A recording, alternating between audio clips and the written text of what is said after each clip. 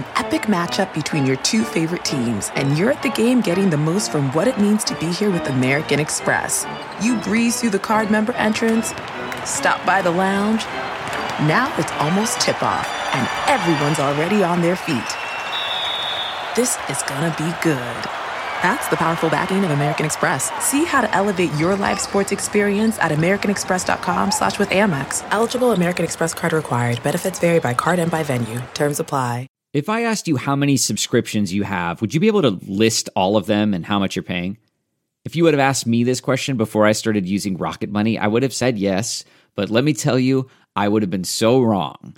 I can't believe how many I had and all the money I was wasting. Rocket Money is a personal finance app that finds and cancels your unwanted subscriptions, monitors your spending, and helps lower your bills. Rocket Money has over 5 million users and has helped save its members an average of $720 a year with over 500 million in canceled subscriptions. Stop wasting money on things you don't use. Cancel your unwanted subscriptions by going to rocketmoney.com/Wondery. That's rocketmoney.com/Wondery. rocketmoney.com/Wondery.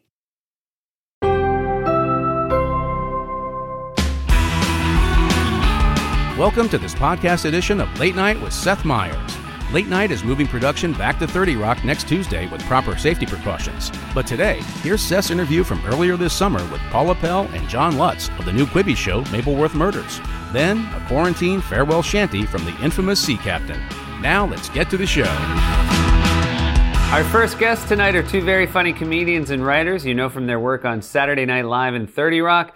You also know Paula as one of the stars of AP Bio, which returns on Peacock this September. Their new show, Mapleworth Murders, is currently streaming on Quibi with new episodes released every Monday. Here's my conversation with our good friends Paula Pell and our very own John Lutz.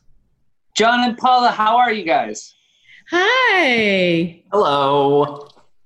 It's so nice to see you both. The three of us used to all work together at Saturday Night Live as writers. And now, Paula, I'm lucky enough to work with you on AP Bio. And John, you are still a writer on Late Night. And yet this is your first time as a guest on the show via Zoom. Yes, via Zoom. The way I wanted to do it. This will not impress any of your colleagues on the writing staff. No, not at all. But basically the last thing you did in the studio was a very popular sketch of yours. Yes. There's a thing called where you're supposed to look on your phone and look at the last normal photo that happened before quarantine. And my last photo is from something I did on the show. And it is this. It's Squaddle. Yeah, there you go. Yeah. And so it should be noted that your last normal photo was already fairly abnormal. Yes, definitely. That is also my vaginal sonogram. Now, Paula, a lot of people have had sort of shipping mishaps, mostly because, there's so many more packages being sent during quarantine, and then also the mail is slowing down. But before this started, you had a shipping mishap with Amazon. Yeah, we've been ordering everything on Amazon, obviously, and that was not sponsored. But we've been ordering constantly, and I'm always a little nervous because right after we finished Mapleworth, we finished shooting, and I was just thinking, I was going to buy myself a gift for Christmas, and I realized that all my vibrators had kind of turned. They were sort of in the bag, and they just turned. They had deteriorated from lack of use. So I ordered one on Amazon, and I never got it. And then I went home for Christmas, and then I had a great Christmas, and I came back from Florida to LA, and I was sitting one day, and it said didn't say your vibrator has arrived, but it said your package has arrived. And I looked, and it had arrived, but it wasn't in my front stoop, but I couldn't figure it out for like a whole day. I was like, I got to call them. They're wrong, And then I looked on my email, and Amazon had sent me a photo of the box, which was on my mother's front stoop in Florida. I had sent it to the wrong address with a lot of poinsettias and like a little beagle that says welcome, and it's my artificial schlong in a box. So what did you do? So I called my parents, and I was just, like 10 years old, like getting caught doing something bad, and like, hey, just by the way, there was some stupid mishap. There's something I ordered. It's just a stupid thing. Don't open it. Just put it in another box or put another label on it and just send it. So about a week later, I got it, and it was in a completely different box and wrapped in Orlando Sentinel newspaper. So clearly they had opened the whole thing up and then lovingly wrapped it. And my mom said something about a shaver. I think she thought it was like a little. Oh, I see. Shaver. Gotcha. She's gonna know now. This is also, I will say, the gift you rewarded yourself with post Mapleworth was thematic. There are some vibrator adjacent jokes in the show. Yes. Abigail, my character, Abigail Mapleworth, has a drawer full of neck massagers. Right. And she really sticks to that theory that they are neck massagers for mature women, and all mature women have neck massagers when they're stressed out. Now, John, this is an idea you came up with, and the minute I heard not the vibrators. Not the vibrators part. That was Paula was very kind to add her personal experience to the show. That's in my rider. That's on my rider of my contract. How did this idea occur to you, John? Well, I was trying to write something for me, and I just had a bunch of writer's block, and so. My wife, Sue Galloway, who you know, said, why don't you should write something for Paula because she's the funniest person we know. And then I went off for like 5 minutes and came back immediately with this idea because I thought of her, just picturing Paula as like a Miss Marple or a Jessica Fletcher character just fit perfectly. And then pitched it to Paula and it just like all fell into place. It was one of those calls because sometimes you get a call of like, hey, I was thinking, what if this? And you're kind of like, I'm going to think about that. And he called me with that. And I was like, when can we immediately do this? Oh, my God. And then we found a home at Quibi. And you did find a home at Quibi. And one of the things you also found yourself doing was watching old Murder, She Wrote. And while they are not, I mean, it's light drama. Like the show was never too scary or too dark, but it's also very funny to go back and watch those old episodes. Yeah, I love how one that John and I watched, we got hysterically laughing was there. Everything at SNL is like boom, boom, boom, and everything in television and everything has got to be under time. And we started watching this episode, and she was in a nightclub with her niece because she has 8,000 nieces in every town, and she's ordering wine, and it was just with this kind of little bit of curious music, and she was looking at the menu like. I think I'll have a white wine. And then you're just like, what is the clue? Like, what is this going to connect to? No connection whatsoever. It's just, they were like, Phil, the front half of the show, we didn't really have anything. A couple special guests fell through. We can't shoot at the Taj Mahal now, so we can't do the remote. So just fill it up. We'll be right back with more Paula Pell and John Lutz.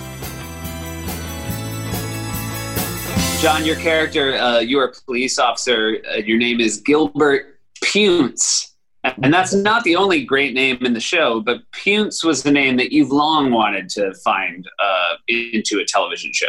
Yes. There's in the writer's room at SNL, we try to just write stupid names to make the other writers laugh. Not you necessarily. It bothers you, doesn't it? Yeah, I hate it.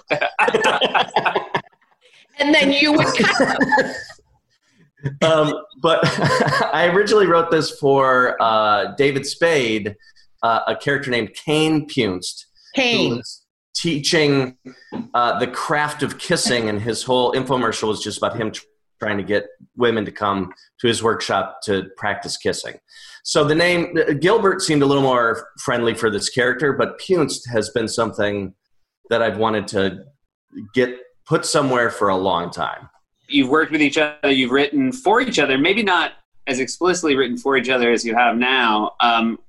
but you know each other's voices well. Was there times that you were writing lines that you would only ever write for Paula? And Paula, were there lines that John wrote that delighted you more than others?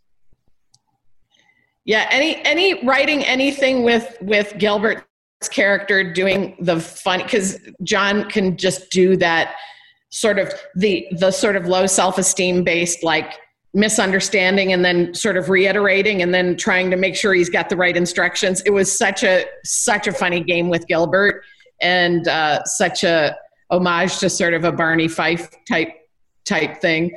And so anytime I wrote anything that was coming out of John's mouth, I could hear it like he was sitting on my shoulder. And same thing with Paula. Like, it's fun to make her like scream when she gets startled, have her go like, "What in the squirrels?" her voice just, it's right there. Yeah. You also, JB Smoove is also in the show, also a writer with us back in the day, and a person who is both a joy to write for and a joy to watch improvise, I would imagine. Oh, he's beyond funny. He's a legend in the pitch meetings at SNL, because it would get to him and he would just very leisurely start pitching. You know, everyone was so nervous in there kind of meeting the host, and they didn't have anything loaded up about what's an idea because it's Monday and they've only had like a day and a half to think about it. So they're like, you know, freaking out. And then it would get to him and he'd just have the floor, you know, he'd just be like, yeah, it's something like a 15-foot grill. You know, those grills, I was like a 15-foot gas grill. And he would just keep going and people would be dying. And I've also always said about JB that he's the only person I've ever seen audition where Lorne put his head down on the table. He was laughing so hard. He had to like at a comedy club, and he had to like put his head down on a table and laugh. And Haley Magnus is my niece, and she's like 6 feet tall. It's just a wonderful group of eccentric characters. We love it. And you guys have taken advantage of the Quibi platform with there's some light nudity, which is, I am a great appreciator of. Yeah, we're not going to say who's getting naked. It's either me or John, but let's just say it's a nice set. It's a nice heaving set that's revealed. It could also be both of us, Paula.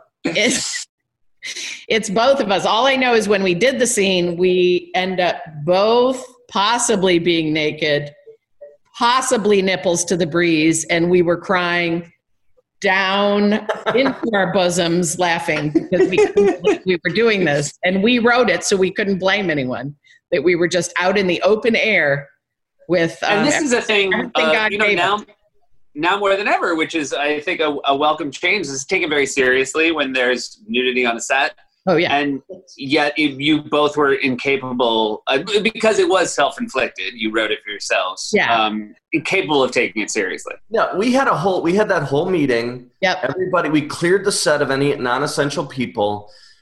I was very, very serious at first, and then I take my shirt off to cover Paula, and then that's when she starts laughing at me because she's just looking at my chest laughing, and then it was just because the weight of it. Can I compliment your chest? Is that have permission? He just has a really good chest, and he's got a nice, hair pattern, but I don't see it that often, and so I just realized in a moment, it was one of those camera moments that just is the focus pull, where all of a sudden I'm like, oh, I'm standing out in the cold with like 2 crew members and a coyote in the back lot of Universal watching us stand there naked and do something. But it's definitely worth it to ride the Mapleworth train to get to that part. You do have an incredible cast, the two of you, JB, Haley, and then a ton of super fun cameos of friends that you guys have made over your 2 decades in comedy. Yeah, we got super lucky with everybody who was able to do it. It was awesome. Just a parade of heavy hitter people. Yeah, we had Tina and Andy Samberg and Maya Rudolph, and Fred Armisen, and so well we can't. Ike Barinholtz and Nicole Byer, and you've never met any of these people. You barely can remember their names. That one that's in that one thing. I am. don't have televisions. Oh, you don't. Oh, that's right. You guys are readers. I'm so excited for the show. Paul, I should also mention I'm so excited that season 3 of AP Bio is about to start. Those episodes are fantastic. That's coming on September on Peacock. And John, we were busting each other's chops a little before this started. I'm genuinely excited to hopefully see you again soon back at work. Yes, me as well. All right, I love you both. Love you. Love you. Stay safe. Thank you. Stay safe. Mapleworth Murders is currently streaming on Quibi, and AP Bio will have all new episodes streaming on Peacock starting September 3rd. We'll be right back. Do you ever feel like you're settling? For your foundation, that is. Maybelline's new Instant Age Rewind Eraser Foundation doesn't settle into fine lines and wrinkles. With SPF 20 and moisturizing Pro Vitamin B5, this foundation not only provides medium coverage and a natural finish, but also protects and nourishes your skin. And the best part? The blurring sponge tip applicator makes application a breeze. Say goodbye to cakey, uneven foundation and hello to a flawless, radiant complexion. Try our new foundation today and see the difference for yourself at Amazon.com/Instant Eraser Foundation.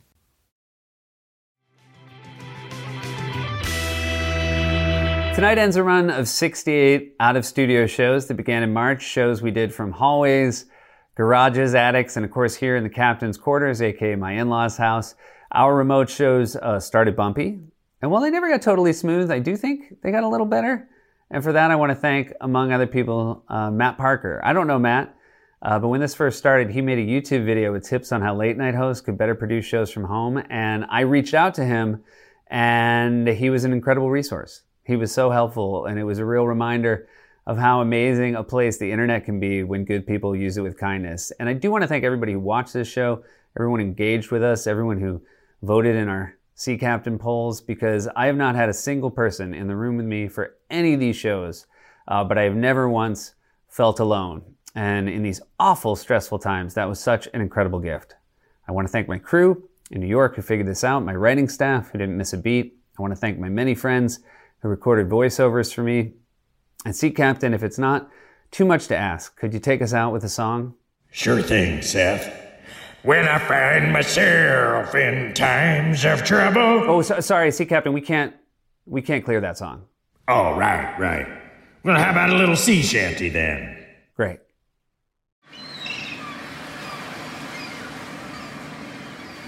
The moon is full, the sea is calm, we're ready to depart. No way to know the ending when you're standing at the start. And for all those lads and lasses waving at the pier, let this be the last song that they this night shall listen to. Oh, goodbye, I'll see you on the other side. For what goes out comes in again, just like the rising tide. When life is tough and the water's rough, have a good friend at your side. Goodbye, I'll see you on the other side. Oh, this past half year has been severe, on that we all agree. But I have no doubt we'll make it out if I have you here with me. So batten down the hatches, boys, and pull your mask on tight. I promise there'll be morning if we make it through the night. Oh, goodbye.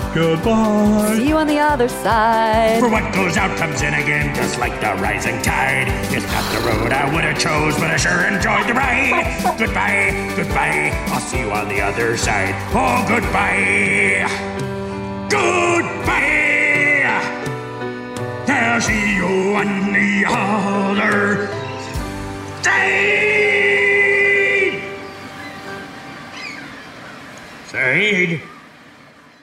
Stay safe. Wash your hands. Wear a mask. We love you.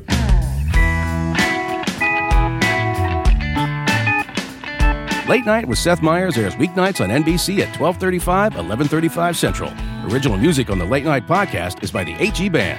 Don't forget to follow the handle Late Night Seth on social media and tell your friends to subscribe to the Late Night podcast wherever they get their podcasts.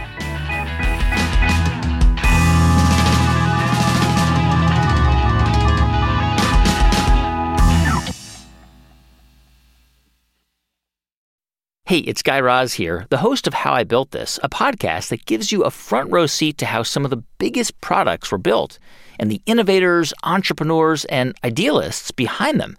Every week, I speak to someone new. Stories like Justin Wolverton's, a lawyer who just wanted a healthy alternative to ice cream, so he created Halo Top in his Cuisinart. Or Todd Graves, who grew his fried chicken restaurant Raising Cane's into one of the most successful fast food chains in the U.S. All of these great conversations can help you learn how to think big, take risks, and navigate crises in life and work from people who've done all of that and more. Follow How I Built This on the Wondery app or wherever you get your podcasts. You can listen to How I Built This early and ad-free right now on Wondery Plus.